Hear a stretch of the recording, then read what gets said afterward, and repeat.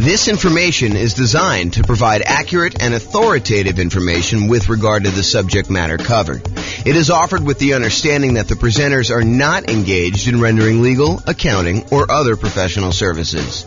If legal advice or other expert advice is required, the services of a competent professional should be sought.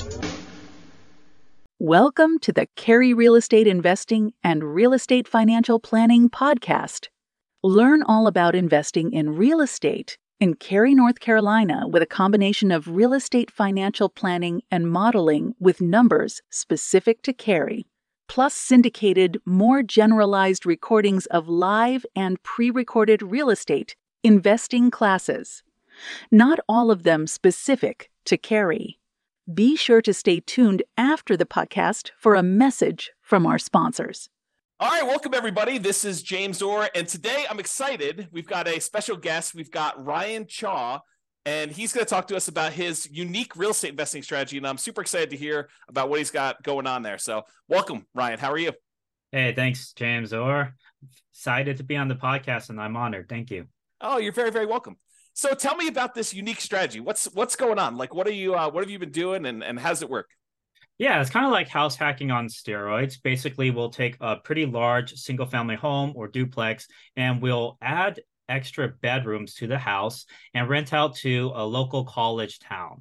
So typically these houses will have 5 or 6 bedrooms, maybe 7 or 8 even, and a 5 or 6 bedroom house. And if we charge $600 a month per student, it ends up being $3,600.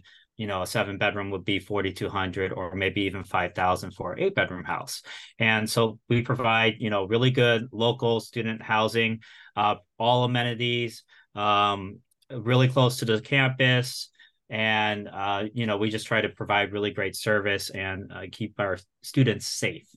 Yeah, that makes a lot of sense. So basically you're taking the normal house hacking strategy, which is buying a property that you can rent out part of it while you're living in the property, is usually how we think about house hacking. And then so you're deciding to go ahead and take a property and then add additional bedrooms if you can, if it makes sense to do that, and then renting those out. And ideally your niche is really student rentals, to find something around a university, around a college town, and actually rent out to those guys. So is that pretty much what you're doing? Exactly. Yeah. Mainly college town students, but we're also near hospitals sometimes. And so we have fellowships, residencies, all of that.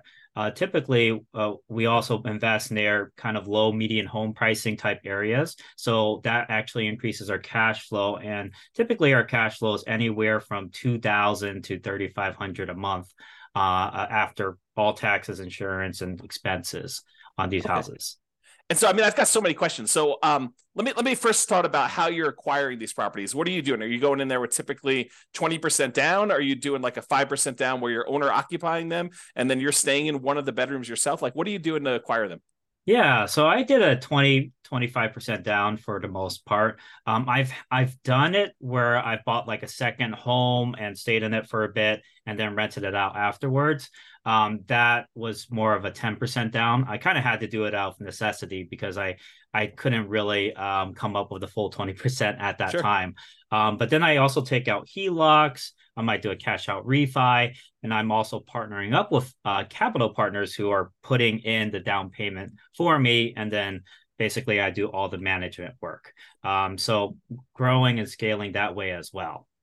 Okay, so you're basically, so some of the stuff you're doing is you're going to go in there and you're going to put 20% down or 25% down, and then you don't have to move into the property, assuming you're not moving into a lot of these properties. Is this something you started like when you were in school, or did you start this after school? Like, what'd you do? Yeah, so when I graduated, I graduated as a PharmD from my school in Stockton, California. And I just wanted to get started as soon as possible in real estate because I knew it's the best way to create generational wealth.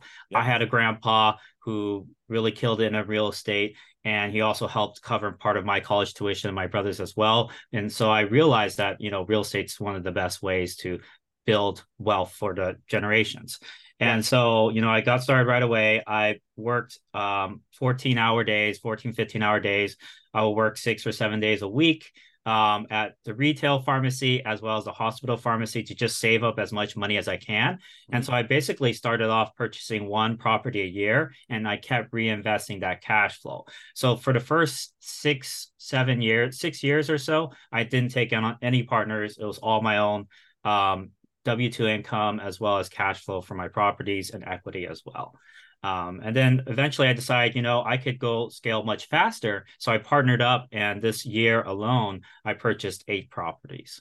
And you're still buying them with your own credit yourself? You're partnering and you're primarily the credit guy when you kind of do those deals? Yeah, I usually do most of the marketing. Actually, I partnered with my uncle. He put up the down payment for the first 2 houses. But then after that, we ended up doing more of a 50-50 scenario because we were creating a lot of cash flow. We wanted to reinvest it. And plus, he was starting to help out and do a lot of the management piece as well. What are you doing for loans after you fill up your 10 loan spots? I assume you're over 10 at this point. I'm at 8. So okay. I purposely did that because I still want to purchase my dream home and maybe my beach house or whatever. Yeah. I want to save at least 2 just in case, right? Otherwise, you run out of loans. You can't do a conventional loan anymore. You're kind of screwed, right? Well, so what we do now is the good news is for owner occupant properties, the 10 loan limit does not apply. So you could still do conventional financing over 10. Where you get caught is if you have more than 10, you try to get your next investor property, then you get cut off. You need to go to some type of other, non-conventional type financing. Right. I did actually use my owner occupied one right now. I'm house hacking this one, but yeah, totally understand there. But yes, what we do is DSCR now. In DSCR, you can use the rental income that the property will generate as long as it covers the debt, the anticipated mortgage payment, monthly mortgage payment. You will be approved for a DSCR loan. It's like a 1.1 times usually the monthly mortgage. And are you seeing mostly 30-year fixed rate financing on those, or are they going to be some type of adjustable rate mortgage with a balloon of some type? 30-year fixed, yeah. I do 30-year fixed. My last one is 8.125%. So it's definitely, it's higher than the investor conventional loan, but not by much, because investor conventional loans, I think they're reaching high 7s, mid 7s right now, 7.5, 7.625, Are you using like a local bank or a national bank to do those kind of DSCR loans? This is actually a national lender. Yeah. I found them through a network that I'm part of called GoBundance. Okay. Very cool. So you said you're managing the properties yourself. And since you're renting the students, are you trying to do like the classic, get the parents to co-sign, and you're doing like a year-long lease, but they're really only there for 9 months? Like, what are you doing for handling some of those traditional student rental type issues? Yeah, for sure. So I always do a lease. If I'm in the middle of the year, I'll do a lease until July 31st. And then from there, I'll do August to August leases. Because a lot of these people who are doing like fellowships and residencies, they're really not taking much summer off anyways. Yeah. Plus a lot of grad students, they're doing research during the summer, so they still need the place to stay. With that being said, if they do not need it during the summer, they can always sublet it to another tenant, like a summer school tenant. And that happens just fine. I'm able to even help them out. I tell them, I can help you out during summer, although it is your primary responsibility. I'll help you out, and I haven't really had issues not having like somebody not being able to find a subletter.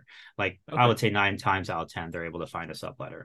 And so are you co-signing? I would say it depends. So the kids have several ways to pay the rent. They could take out student loans. They can take out, might have financial aid. They might have a job. They probably, the most common way is their parents are covering the rent, right? Mm-hmm. So if you have the parents covering the rent, in that case, I will have them co-sign. And what's great about this method is you never have to deal with unpaid rent, because what parent is going to just stop paying rent for their kids' lodging, right? Yes, likely. Well, although I've known some crazy parents out there. Maybe you find one that's willing to let their as long kid as go. they have a good relationship. Okay, so that's awesome. So you're not really having the need to do the co-signer if you're getting student loans or financial aid, because you think if they demonstrate that the financial aid has a section for room and board, which is the case in a lot of cases. I've even had somebody who paid the full year, never stayed at the house, but the financial aid was covering it. So said, might as well take it. Are you collecting the entire lease amount up front then, or are you collecting it as they pay out with the student loans? I don't even know how student loans work anymore. Yeah, so it's due on a monthly basis still. Okay. Yeah. And does the student loan stuff come out like all in one lump sum, or does it come out in Yeah, like usually monthly? it does. So come out like for the fall semester, there'll be a one lump sum, and then there'll be a lump sum for spring. Usually, it's around August timeframe or so that they'll get most of the funds, Okay. or a And little like, bit before. what's a typical like price of house you're doing with this strategy in your marketplace? Yeah, so where I'm investing now, I invest in California and out of state. So I have five in California. I have eight of them or nine of them out of state, one in Alabama, eight in Ohio. So the price in Alabama was 210,000. We're renting that out for 4,200 ish, a little bit more. I think 4,250 Okay. per month. And then for Ohio, I will buy the first one we bought was 210,000, and we rented that out for $3,750 per month. So the Okay. cash flow on that was around 2,300, 2,500 a month. And the cash flow on the Alabama one is around I think it's a little bit over 3,000 a month or so.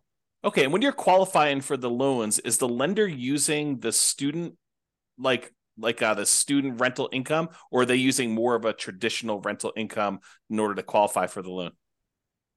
Yeah, so that's a very good question. So if you do a DSCR type loan, to get qualified, they will estimate what the market rent is. They're not going to assume that you're going to rent by the room. And sometimes, like if you do a refinance through a DSCR, they prefer to have a traditional lease. So you would have to have everyone sign on like one lease. But for conventional, they're actually okay doing a refi and taking 75% of your rental income. Usually 75, sometimes 100% if you actually report it on your tax returns. And as long as the conventional lenders, usually this is in most cases, as long as they see 1 year leases, they will still take that rental income. And they might take off 25% of it at most, but they'll still use it for sure. Okay, that's super interesting. Have you ever had, because I assume you do some like teaching of this strategy to some of your kind of like students and or partners to kind of help people do this. Is that right? Yeah, Yeah. definitely. Do you have people ever utilize like a variation of like a cross between the nomad real estate investing strategy of buying a property, moving in, living there for a year, and Mhm. then after the year converting that to a rental and kind of repeating sequentially in order to acquire their rental properties that way? And of course, the benefit is the 5% down owner occupant loan, and the better interest rates than you would get if you're doing like these DSCR and or investor type loans. Do you have any students who are doing like the move into the property, live there for a year, maybe even while they're in school, get roommates, and Yeah. then convert that one and keep it as a student rental to kind of maximize it? Yeah, definitely. I actually had three students this year at least that have done that strategy. They lived in it for a bit, or maybe, a year or at least a couple months, right? And Yeah. then they rented out to housemates, and Yep. then that's how they got started essentially. Yeah. And they're able to also put a lower down payment potentially. You do have to be careful with those regulations, though. Um, Generally, you do have to stay in it for a year, right? Yep. Unless you have a really good reason not to, like you lost your job or you're Sure. switching jobs, or maybe you had your mom you had to take care of who's sick, whatever, right? But generally speaking, yeah, if you do a house hacking strategy, you want to stay in it for a year. And I'm actually doing that myself right now. This house that I'm living in, I have four other roommates or four other housemates, Yeah. and so my rental income on this one is 3,650 per month, and my mortgage payment is 2,300, and I'm in Sacramento. So So 3650. So you're getting like $910 on average per roommate, essentially, in order to have someone living in that property. Is that about right? yeah, exactly. So 965 for the largest room, 850, 870, and then 830. And is Something like this, this. and I assume are you including utilities in your rents, or are you like charging them utilities as well, pro rata? Separate. Yeah, it's separate. Yeah, it's Okay. actually not included. They will divide it by however many tenants there are at the house. But I will cover the vacant room. So if there is a vacancy, I will cover the utilities for that one room. But like, let's say there's five people at the house, the bill is, I don't know, 400 or something like that. Each person would pay maybe $80 a month for utilities. Okay. Have you Um, had any issues with filling a vacancy like mid semester or anything like that? Or like if you don't fill it before the start of a school semester, it's a little harder to fill or anything like that? That's actually a great question as well. So a lot of people worry about that, but that's actually not the case, because there's always people coming into the college. In Mm-hmm. fact, around now, September, October and November, you'll actually see a lot of international students coming in because they just had their visas approved.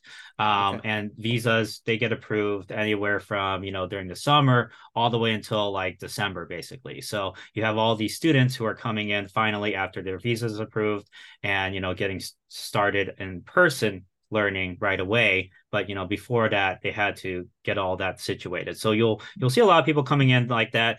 Also, if you're close by a hospital, it really doesn't matter Yeah. what the timing is. But with that being said, there are going to be like a big wave of students that will apply in April, May, and July.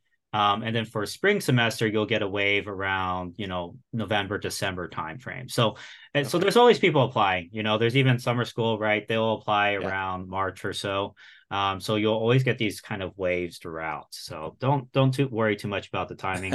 I actually purchased in the last year, I purchased pretty much a property every other month or so. Okay. Yeah, it was just throughout, and we still filled them all the rooms. Yeah, part Okay. of it is judging demand though too. You have to make sure you figure out your market demand, and there's a lot of techniques to do that for sure. Yeah. Are you doing your own property management? Yeah, actually, I do. I do have this general contractor with my business partner, and he does really great work. He's very reliable, and as long as I have, we have that boots on the ground that we can count on, that understands that we're out of state, so he might have to go the extra mile to make things happen. That once you have that one really good team player, you're set essentially. Okay. Yeah. Are you doing like house rules, and are you like establishing those? Or are you letting them kind of like rule themselves, like Lord of the Flies type of style, or like what are you doing there for like managing the house while you're away? Yeah, I mean, whoever wins, right? No. Yeah, so basically I send out this kind of like a PDF PowerPoint basically that they all kind of can go through, and it lists out all the house rules, what's the Wi-Fi, what's trash day, all of that type of stuff, right? Okay. Or what do you do if you're locked out?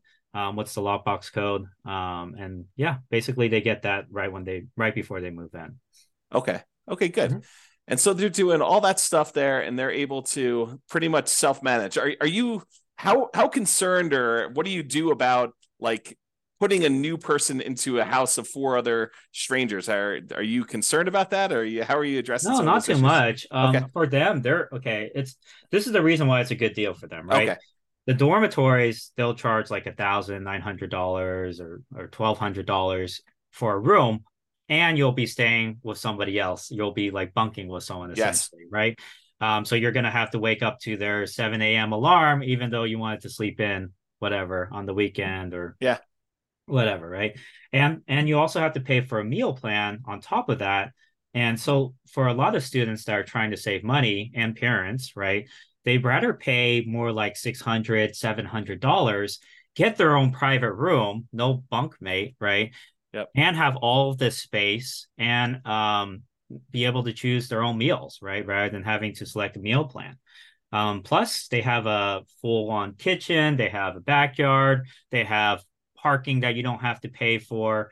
They don't have to climb like 3 flights of stairs to get to their dorm room, right? So it's very convenient for a lot of people, and it saves a ton of money. You're paying half the price for a lot more privacy. Yeah. And so that's just, a lot better. When I was in the dorms, I shared the communal bathroom was with 30 other students. Yeah. So Yeah. it definitely is an upgrade from that. Yeah. So do you keep a certain ratio of beds to baths? Are you doing like, hey, no more than, one, like 2 bedrooms per bathroom? Are you trying to keep a ratio of that when you're buying the Yeah, so houses? the max number of bedrooms that can go to a bathroom is 3 to 1, typically. Okay. I know, I mean, my dad, for example, he had like 5 other siblings, and basically they had to all share one bathroom Yeah. along with the parents. So it was pretty messy. But in most cases, people are willing to share with just like two other people. They just Yeah. have to coordinate the shower schedules. And honestly, most of them aren't home. They're usually in class or in lab or studying at the library, right? And Right. so they're only using the restroom to shower and sleep, essentially. Okay, interesting. Mhm. So I know and I'm sure this varies market to market. I'm sure you do some research on this. In my particular market where I happen to live, we have a occupancy law. It's called Yeah. it's called the 2+1 rule. And so you can only have two people plus one additional person, the two unrelated. So two Yeah. plus one unrelated person living in a particular property. Are you like checking that as you go and do it, or is student housing like exempt from that rule, or what are you doing about that? Yeah, no, for sure. That's a very good question. We always have to bring that up because in certain markets, they'll have these ordinances and they'll actually have cases where, a student potentially was kicked out because the occupancy limit was Mm-hmm. breached. So it's really important to be aware of the laws in your market. But Yeah. with that being said, there are exceptions you can have. So there's Mm-hmm. something called like a change of use permit, where you can change the use of your house from maybe a single family home to a boarding house or a rooming Yep. house. There's also a variance, zoning variance. So you could pursue that and get yours basically as a special exception, since we're so close to the school, and we're bringing in professional students. Can we go ahead and do this? So the other thing to keep in mind is that limit is per unit. So if you have like a duplex, you can still have, let's say there's three unrelated per unit, then that's six. If Yeah. there's four unrelated, that's eight. And sometimes even, for example, University of Alabama, I know if you invest near there, they have this kind of zoning directly around the school that has up to five unrelated. And then Yeah. past that zone, basically, I think it's four unrelated or something like that. Okay. But yeah, you have to make sure you're keeping up with the zoning laws. But what I would do is contact a local real estate attorney and say, hey, this is what I want to do. Occupancy limits, what can we do about this? Right. Because we're trying to offer, really good student housing. These are professional students, what's the difference between this versus somebody who has like I don't know, extended family? Maybe they adopt like four kids, right? It's honestly, I think these laws are discriminatory. Like, for example, if you adopted four kids, they're not related. I mean, by blood, right? Wouldn't that be considered against the law, right? In our particular market, it's actually if they're adopted by you, they count as being part of your family. But Oh, I'm sure okay. Yeah. everyone is a little bit different. You got to go actually read the regulations. But in my Yeah. particular market, that's how it works. Sure. Yeah. Polygamy. I don't know. Yeah, I don't know about that Honestly. one. So I've not it is seen many of those here. inherent, in my opinion, it's kind of inherently discriminatory. But I mean, also you have to make sure you're in compliance with the law. So you Yeah. have to talk to a real estate attorney who's an expert in that. And that's Yeah. kind of their job to kind of make sure you're doing it correctly. Have you done this strategy outside like a local university or a local hospital sort of area? Like have you tried this just in a random spot? I wouldn't say no, no, no. I wouldn't say that because I definitely we're very focused on providing really good student housing, right? Being the Okay. best student housing provider. So we always want to be in a market that has a lot of like hospital positions or a really good college. Usually it's a top college if you're thinking about like Ivy League colleges, maybe like John Hopkins or Princeton or whatever, right? We Yeah. don't have to be Ivy League, but we're still in the top like 200, 300 colleges usually. Yeah. Have you done traditional rentals before, or has this been your strategy since day one? It's pretty much been my strategy since day one. My Okay. grandpa did do traditional rentals. He had a set of six flats in San Francisco. And Okay. so he rented out to families. He had so much trouble with that house. Like a hoarder tenant, a tenant who would stomp on his like the ceiling above him at like 3 a.m. So like they're Yeah. having like these parties at like 2 a.m. or something like that. So they're dancing at 2 a.m. So yeah, he had a lot of difficulty with that. The thing I like about students is, especially high quality students like juniors, seniors, grad students, they're really focused. Like they want to get that doctorate. They want to Yeah. get that MBA, JD, MD, etc., engineering degree, whatever. So they're highly focused on their studies and they're going to generally take care of the house too. I mean, they don't want to live in a pigsty, most of them. Yeah. Um, so they're going to be, some of the best tenants you will ever have, in my opinion. Some people think that, oh, it's a frat party or something like that. But Yeah. honestly, I've had way better experiences with these tenants than my colleagues have, my grandpa's had, my relatives, whatever, right? Yeah. And are you Go doing with it some? all. I'm assuming you're doing like little things to cater to this group, like Of course. keypad locks to let them in instead of Mhm. having to do separate keys, and you can Yeah. remove one, and like all that stuff that I'm sure you're kind of really focusing in on to cater to this group of students. Oh Are yeah, you and all the amenities we provide to cater towards that. We have like a Ring doorbell system, and they have access to it so they can see when their packages are delivered. okay? So that provides the safety. We have floodlights. We have study desks everywhere. We have a study room potentially. So yeah, it's basically very, very student friendly, And and that's really good students as well. you're furnishing the house to kind of get it ready for all this stuff. So you have like the central living room's got a TV and a couch and like furniture in there and study desks. I'm sure you just talked about as well. So you're doing a little bit of furnishing. What does it typically cost to furnish a student rental like this? Oh yeah, that's a great question. So it depends on what your budget is. You can Yeah. furnish a whole house for less than $3,000 or less than 2,000 even. If you Okay. go to like, let's say Facebook Marketplace, you can find kind of cheaper mattresses around $300 per full size mattress. So if you get like six of those, that's maybe like 1,800, and then the rest of it you get on Facebook Marketplace, that would be 2,500, for Okay. example, for a six-bedroom place. But it's kind of up to you if you want to do what I do, and I kind of invest in really good furniture. I mean, it's cost effective, but it's also really good. Yeah. I go to Amazon, Walmart, and Target and Home Depot. Those are kind of like my go-to places, and Lowe's Yeah. as well. And then for kitchenware, you can actually save a lot of money on that. You don't need a fancy kitchenware set. You can just go to the Dollar Tree or the 99-cent store, and all the utensils will be like $1, right? Or plates Okay. and cups will be $1. But it's still really good quality. Like I use it all the time, Yeah. my house. So like the amount of furnishing you're doing, you're providing like a bed, a clothes dresser or something like that in their rooms, the couch in the living room. I'm sure. Are you doing a TV? No, You're, actually. you're not I do providing a not TV do at a all. TV. Yes, that's up to them if they want to bring in their own TV. I want to encourage studying, right? I want this to Oh. be a very good, you're the quiet, you're the studious landlord environment that for wants them to people. graduate. Yeah. Oh, that's No, pretty no funny. beer pong, Okay. yeah. But I So mean, it's up to them. If they want to bring in the TV and do that, that's fine as well. Like like I said, like I do keep a pretty good security deposit as well. So if something breaks and it's the student's fault, then yes, we could keep the security deposit. But in my 7.5 years of doing this, probably the biggest expense I've ever had to replace was like a broken window, and the tenant had to, they covered all of that, right?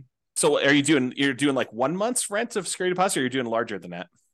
1 month rent for Ohio and Alabama, and 1.5 in California. Because if you go past the limit, the state limit, you Yeah. have to pay interest on it.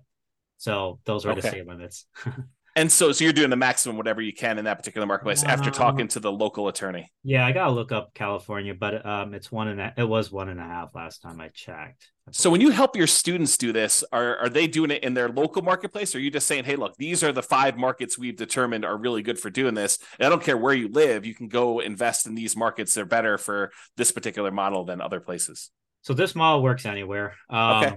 I mean, I'm in California. I have 5 rentals in California. Yeah. I've probably made at least like I've every house I've had has gone up at least 100,000. So I've Yeah. made at least 500K just from the appreciation over Sure. the 7 years I've been doing this. And that's because it's California, right? Yeah. So it depends on what your goals are. If you're really going for the cash flow, maybe California is not the best. You might be able to get like 1,500. Actually, I did get somebody recently, last month, who got like 2,200 or something, but it was a $600,000 property, right? So you're not going to have as great of a return on it. But still, with that being said, you can still cash flow 1,000 to 1,500 per month on the right properties in California, even during this time.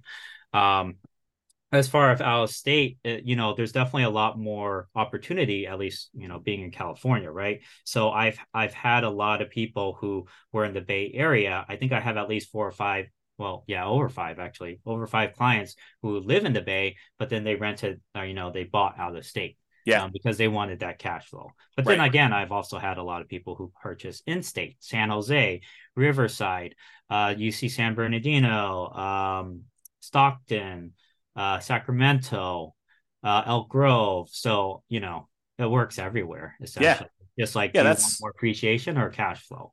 totally. No, that totally makes a lot of sense to me. Hey, are you like really comfortable with your deal analysis? Like, if I really drill into some of the questions about how you analyze deals and ask you some questions about stuff, how comfortable are you with that? Yeah, yeah, sure. Go ahead. Okay. Yeah. Yeah. So when you do Go your ahead. deal analysis, what are you using for your vacancy number?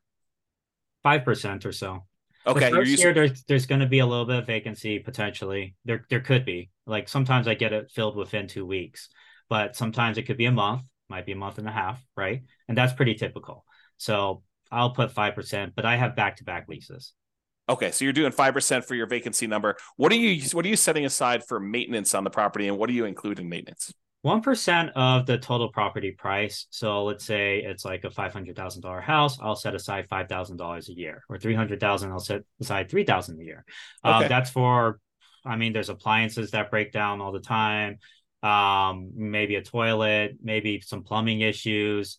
Every once in a while you have like a sewage line break, or Yep. replace a roof, or replace a HVAC. And that's why I say it's really important you make at least like $1,500 per month in cash flow on each property. Because let's say you're only making 100, or let's say you're making $200 in cash flow, Yep. you're only making like 2,400 a year. If you get a new roof that's $15,000, that's like, I don't know, that's like 13, 15 years of your cash flow just gone, That's right? right. It's So gone. like you have to at minimum be making like 1,500 a month, and Yeah. most traditional rentals you can't do that. And if it doesn't do that, it's not really worth pursuing, because I mean that's 1,500 a month, it'll be only 10 months worth of cash flow, but then you're good for the next 30 years for that Yeah. roof, right? It's a totally different picture. So very important, not to leave half your money on the table. That's why I say renting by the room is the future, man. Co-living, it's saving people a lot of money, Yeah. or so they can save their down payment for the actual house they buy eventually. And it's also a win-win situation, because for you have enough cash flow to support the capital expenditures like your roof, your HVAC, the sewage line. Now, with that being said, you definitely want to do inspections like during the home inspection period, because you want to catch all those things right away. I always do a sewage lateral line inspection pretty much no matter what, Yep. unless it's like 2000s or something like that, or newer.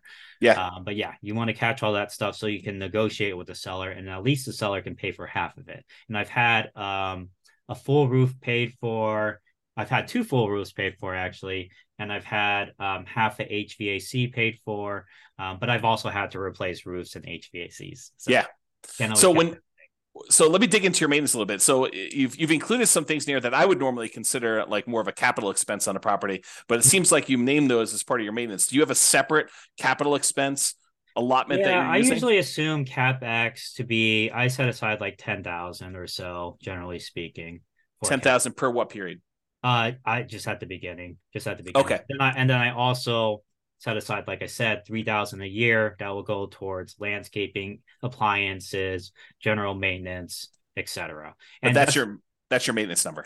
yeah, exactly. Yeah. And that's like, what you get from taking all the expenses that I've had over like 5 years, or well, it's been 7 years now, but I did an average over 5 years, and I just divided and set, and it turned out to be around 3,000 per house ish. Okay. Yeah. And how often are you doing paint and carpet? How many turns do you typically get out of paint and carpet with a student rental? Oh Before you yeah. have to, So at the beginning, I might replace some of the carpet if it's yeah. really messy. What's nice is LVP, right? Yeah. Is $3 to $4 per square foot. That's actually really, really, really cheap. Yeah. I mean, a bedroom will be maybe 120 square foot. That's maybe 360 for materials. Your guy charges labor. It might be, I don't know, 600, 700. I mean, it should be, but it depends on who you use, obviously. If you have Yeah. somebody with a license, they might want to charge more. But you can have a handyman replace flooring. Okay. I And so now going back to the deal analysis part, so we kind of got a better understanding of maintenance and capex and how you break that down. So as far as your personal expenses as being the owner of the property, I understand long-term rentals really, really well. I don't do any student rentals. What other expenses do you have on the property that you don't typically have on other rentals? Are there any utilities you're paying? Like what is considered an additional expense that you don't normally have on like these long-term rentals? It's very similar. The utility bills will be higher, but it's divided among the tenants, right? Yeah. So you're still not paying it. As far as maintenance, you do have to counsel them to do certain things that maybe somebody who has lived at a house for a long time might know. But Yeah. with that being said, even traditional long-term renters, they don't know things, you would think they would know. But anyways, there's certain maintenance things like any type of grease, like you're frying up bacon or whatever, you want to solidify it and you pour it into a fat trapper, and then when it solidifies, you put it in the trash can. Otherwise, if you pour it down your kitchen sink, that thing's gonna clog, right? Yep. Same thing for hair in showers. Happens all the time, right? Got to get a hair catcher. I also have a kitchen sink hair catcher as well, that I purchased that they can, clear out when the hair Yeah. gets high. But if they don't do that, I would say 6 to months in, you'll probably have some sort of, oh, the shower's backing up. What do I do? Kind of Yep. call, right? So you Yep. have to train them how to do these things, and it's all part of kind of like the move-in instruction / house rules. Are they mowing the lawn at your properties, or are you doing that as a service for them? No, I do it as a service. So I pay for landscaping. I think the landlord generally should pay for landscaping, but I did have a group of students who are like, "Oh, can we save money in rent if we maintain the yard?" And I Yeah. was like, "Yeah, sure. Why not?" So we knocked off $20 per student or $15 per student, and then they maintained the yard for us. So we didn't have to Okay. pay. And so they're doing lawn mowing. Or you're doing lawn mowing in most cases, except for that one kind of road case Yeah, where they're except for doing that it. one exception in like 7 years. Yeah. What's your lawn mowing usually run you? 60 to 90 a month. A month? Okay. Yeah, if it's like more complicated, really fancy, like trees everywhere and all that, it might be Yeah. more like 110 or 100. Yeah. And what are you doing for like snow removal? I'm sure Alabama probably doesn't get much snow. I don't know where you are in Yeah. California, they get snow, Yeah, but Ohio typically. you do, right? Yeah. So definitely they're not so I do provide a snow shovel, for Okay. water projects, but The shovel, or you actually provide snow removal?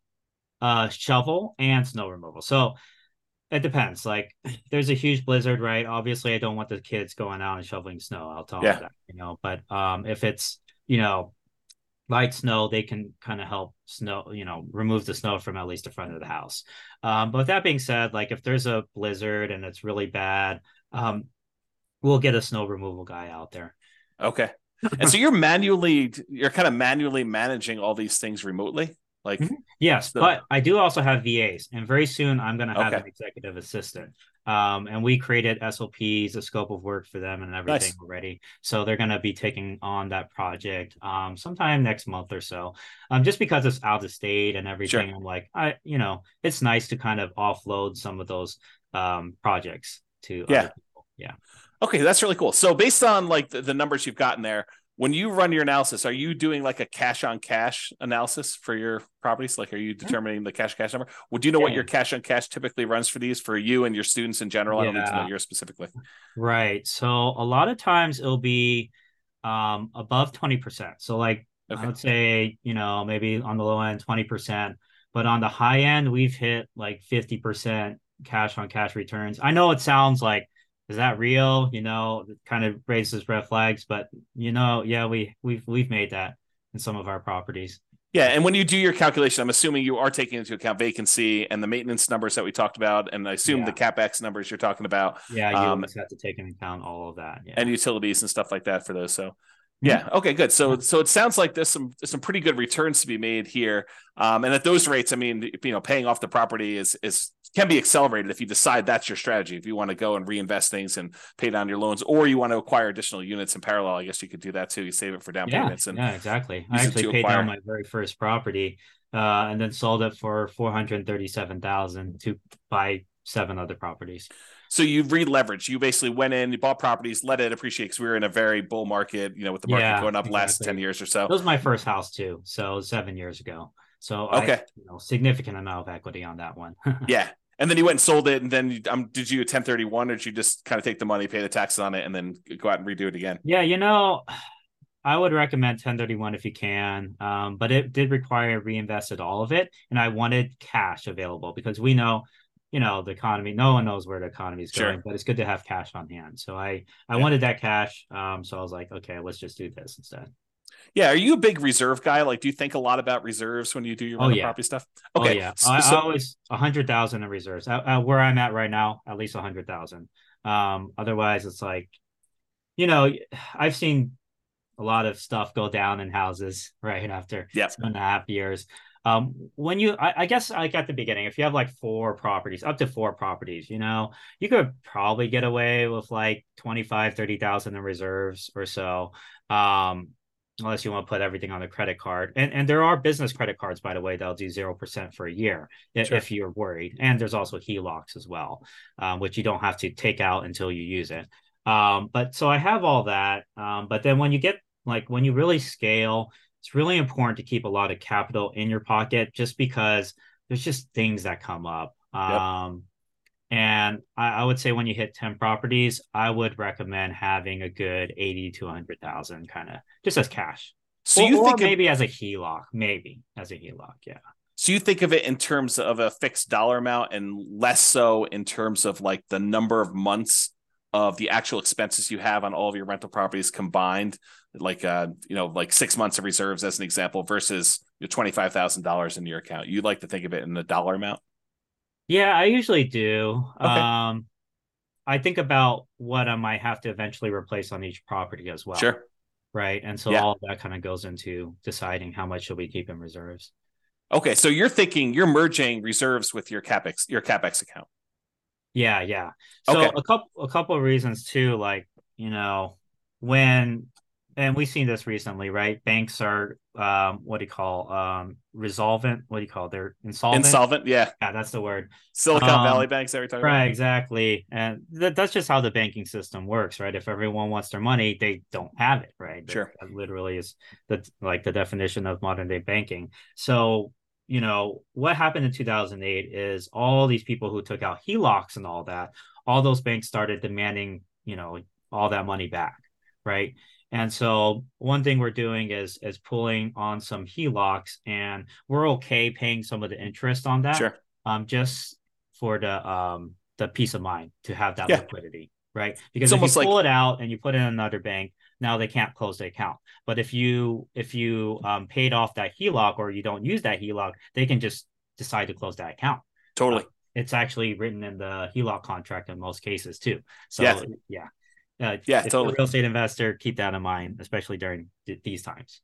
Good. Well, I'm glad you're doing the reserves. I'm glad you're teaching the reserves thing. Let me ask you kind of like a follow-up question about reserves then. Are you taking into account your reserves as a drag on your cash on cash return on investment? Are you setting aside like saying, hey, I'm acquiring this property. I know I need to have 6 months of reserve. So my total amount invested is my down payment plus my closing costs plus, my rent ready costs in order to get all the stuff ready to do it. Plus now I know that I've got 6 months of reserve. So I'm taking that into account when I do my analysis.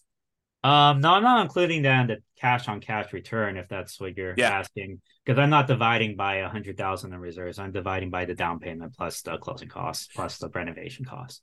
Yeah, and I guess when you have 100,000 that you're spreading out across 10 properties, you probably wouldn't allocate the full 100,000 to a new purchase anyway. But I Yeah, was thinking if you do that, like say, hey, in order to acquire this new property, the lender is going to require I have 6 months worth of reserves for this particular new property that I'm doing.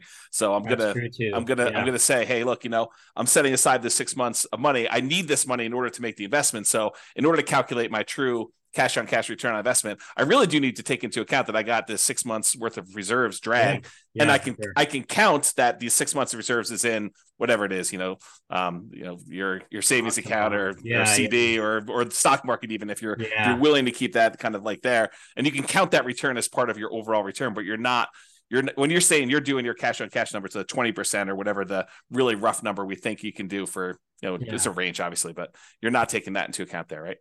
Right, right, not the reserves. Okay. But what's cool about reserves is like when you're getting approved and everything, you could still use like your 401k. They usually can only use like 50% of it though. And then for stocks, they might do 100% or they might do 75%. It Yeah. really depends on what lender you use. But keep in mind, you can also use your retirement funds as quote unquote, those 6 months reserves. Right. A lot of Yeah. times. Yeah. Yeah, that totally makes sense to me. All right, cool. I asked you this question. I don't know if I got if Oh, we're a sorry. little all over the place. Oh No, yeah, no. no problem. I Sorry. was thinking about it again. I made Forgot. a list of some questions. So Yeah. when we talked about the turns for paint and carpet, how often are you doing paint and carpet in these kind of student rentals? Yeah, it depends on what area you're in. I've definitely invested in rougher areas. So, sometimes you get tenants that didn't take care of the Hmm. property. So, you might have to do a whole house painting, but it really depends on what neighborhood, man. I mean, there's something called crimegrade.org. You can look on there. I would say it's pretty accurate for reporting, what areas have a higher crime versus others potentially. Yeah. And then if you invest in more like yellow or green areas, you'll have houses that are probably more well kept together because Hmm. it's just, everyone's high income there. They're keeping, they're paying money to repair their properties as they go along. Yeah. But I've also bought ones where we've had to, do a whole house, you know, like new flooring, new painting for every single room. So yeah. And so, like, how frequently though? Is it like every 3 years? I mean, I realize there's a range, but is it like on the low end, you should be able to get 2 years at a minimum, even if it's in a rough neighborhood. And then in the really nice ones, you may be able to do it for 5 years or 6 years. Oh, Or I see what you're saying. yeah, Yeah, ever since we've replaced with the LVP, that's a very good product. So we haven't had to replace it a second time over okay, the like 8 years, 7.5 to 8 years I've been doing it. As far as painting, we might do touch-up painting. hmm, It's great, like if you can keep the paint can, right? And sometimes the previous owner does keep the paint can, yep, because you don't want to try to match the paint, right? hmm, So yeah, that's mainly like touch-up stuff. So okay. I would say I don't know if I asked you every about this. couple of years. Do you have any parking issues, or do you like issue parking Yeah, that's spots? a good point. Yeah. So one thing I don't do is invest in HOA neighborhoods because HOA is another level of government. They could say like literally, hey, we don't allow renters anymore. And they could be Okay, like that, because yep, they're fast with their decisions. And it's hmm, not like the city where they have to go through this whole approval process, right? So I never invest in their HOA because, they could limit parking spaces, all that type of stuff as well. And so it's really important for me to make sure when I purchase a property that there's enough um, like street parking available, or maybe there's a large pavement or garage that I can park a lot of cars at. But okay, I always assess that. It's very important to look at that. And usually I try to have enough parking for 5 cars at least. okay, But with that being said, I'm so close to the school that I would say half the students will either bike or walk or take a shuttle. And okay, that's another good point. If you're nearby a shuttle stop, that's a huge um, benefit as well for okay. safety. If you can buy near there. How are you dealing with two related issues in my mind, at least? How are you dealing with mixed gender in the houses? Like, is it all boys, all girls? Are you don't really care? They're adults, they need to take care of themselves. And Yeah. then the second follow-up question related to that is, how do you deal with boyfriends, girlfriends staying over at the properties? Oh, that's a great one. The default is co-ed. The default will always be co-ed because it's 50-50 essentially for Yeah. for females and males. But with that being said, there's a lot of different cultures out there.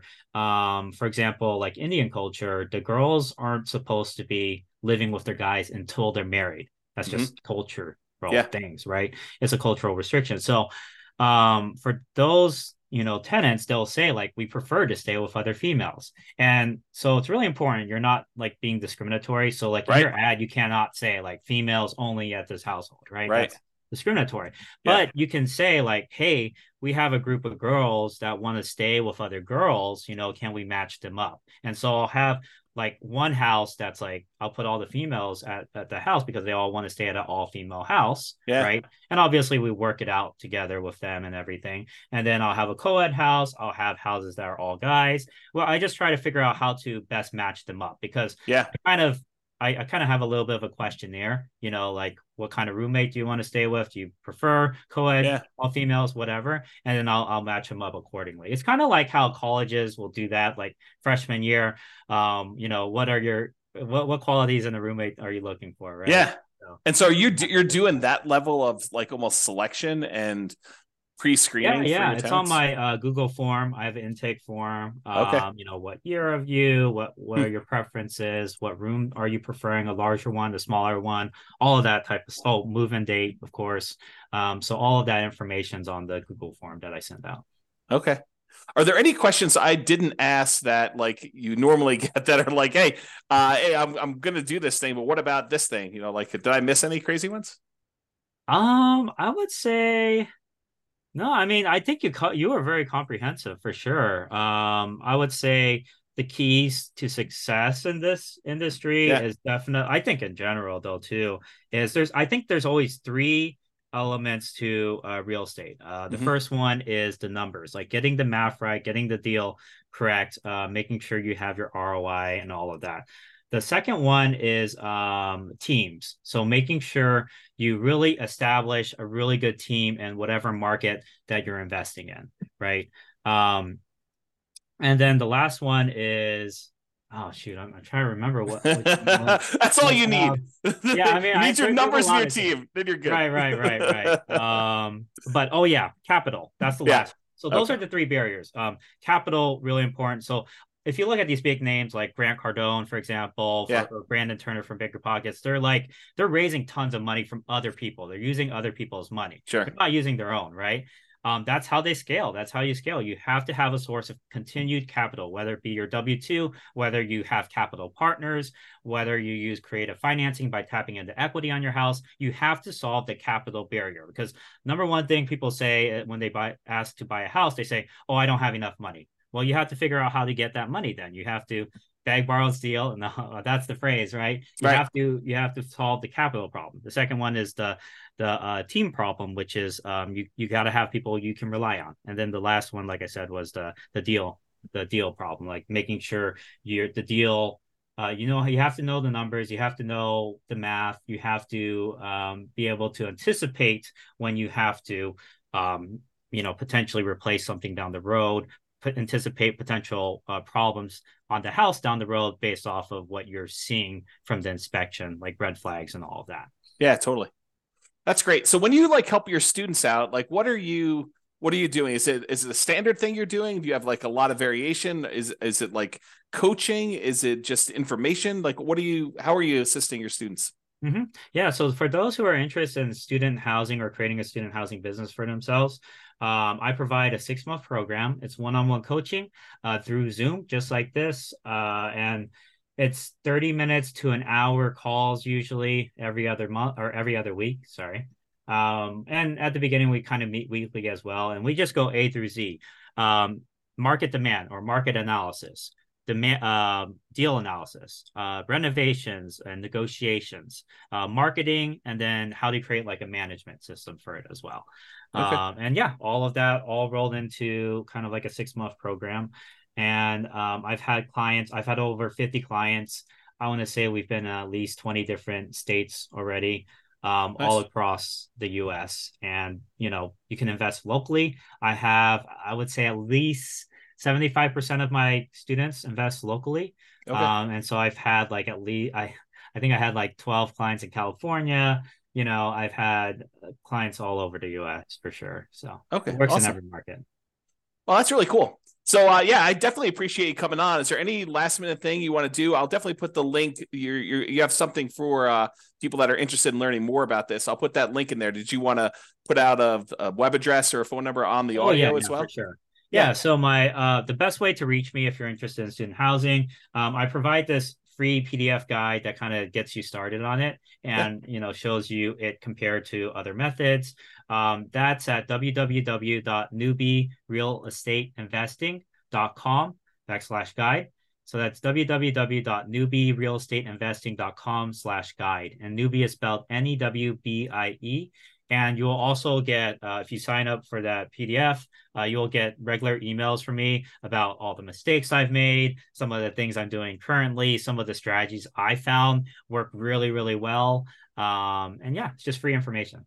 That's awesome. I do appreciate it, Ryan. And yeah, thanks again for coming on and sharing all of your knowledge about this student housing stuff. I think this is a great strategy for those that definitely are having some challenges doing cash flow in their marketplace, with home prices having gone up really rapidly in the last decade or so, and interest rates are up a lot in the last year and a half, and rents are up, but not quite enough to kind of counteract those really high prices and those really high interest rates. So this is I a hear great you. strategy, great solution for someone who's struggling to get cash flow, and for doing a little bit more work. I don't think you're up all night doing your management of your student rentals, but it's probably a little bit more than just a regular property management job, but Oh not yeah, that much up more. until last month, I was still working my pharmacist job at 32 hours. So I was Yeah. doing it all on the side. Yeah. Yeah. How, like, what do you think you put in, like, on average for a typical property? Like, what's a typical property management month look like for you in terms of Yeah, at the just time? beginning, it depends if it's like at the beginning or later on, right? But Yeah. at the beginning, probably 3 or 4 hours a week or so, just, to go through that whole process. But once you have your tenants in and everything, less than 2 hours a week Yeah.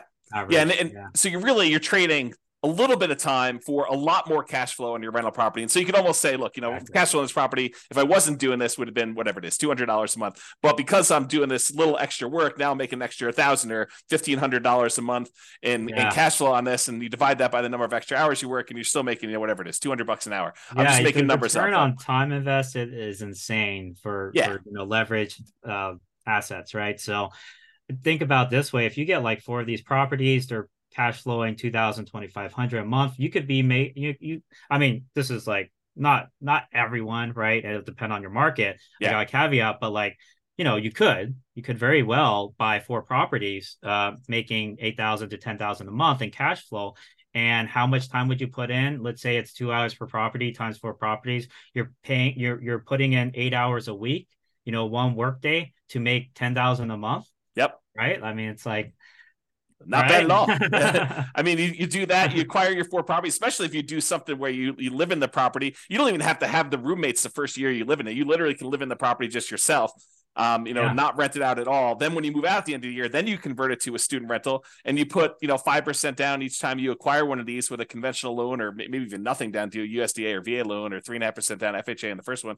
And then you got these, for 20% down on one property. If you do it over 4 years where you put 5% down each time and move into the property, live there for a year, and then convert it to a rental for the amount of you had for one down payment on one rental property. Now you acquired 4 of these and you got $8,000 a month in cash flow. I mean, if you can do the $2,000 from the rentals, and you're done. I mean, a Smart, 4-year man. process, you acquire it all, and you're ready to go with your student rental empire, and you do a little part-time until you get a little bit more cash flow. Then you hire the property manager. You hire like a VA or two to kind of oversee the whole business for you, right? Yeah, exactly. That's Work it. on that team, right? So it's only those 3 things, right? Get the math down, get the capital problem solved, and then get the team problem solved, or Yeah, the system/team problem. Yeah. that's awesome. Well, I really do appreciate it, Ryan. Thanks so much for coming on. It's been great having you. Thanks so much. Bye-bye for now. Thanks, James. With home prices up, mortgage interest rates up, and rents up, but not quite enough to counteract the higher prices and interest rates. Cash flow on rental properties in Cary is harder than ever. Book a call with the Real Estate Financial Planner to apply our proprietary 88 strategies to improve cash flow on your rentals. See the show notes for a link to schedule your call and improve your cash flow today. If you're a real estate agent, lender, or professional in Cary that wants to help our real estate investor listeners, consider reaching out to learn about collaboration opportunities with this podcast. We'd love to add more value to our listeners by having you assist our investors buy, sell, and finance their real estate investments. See the show notes to schedule a call to discuss collaboration opportunities.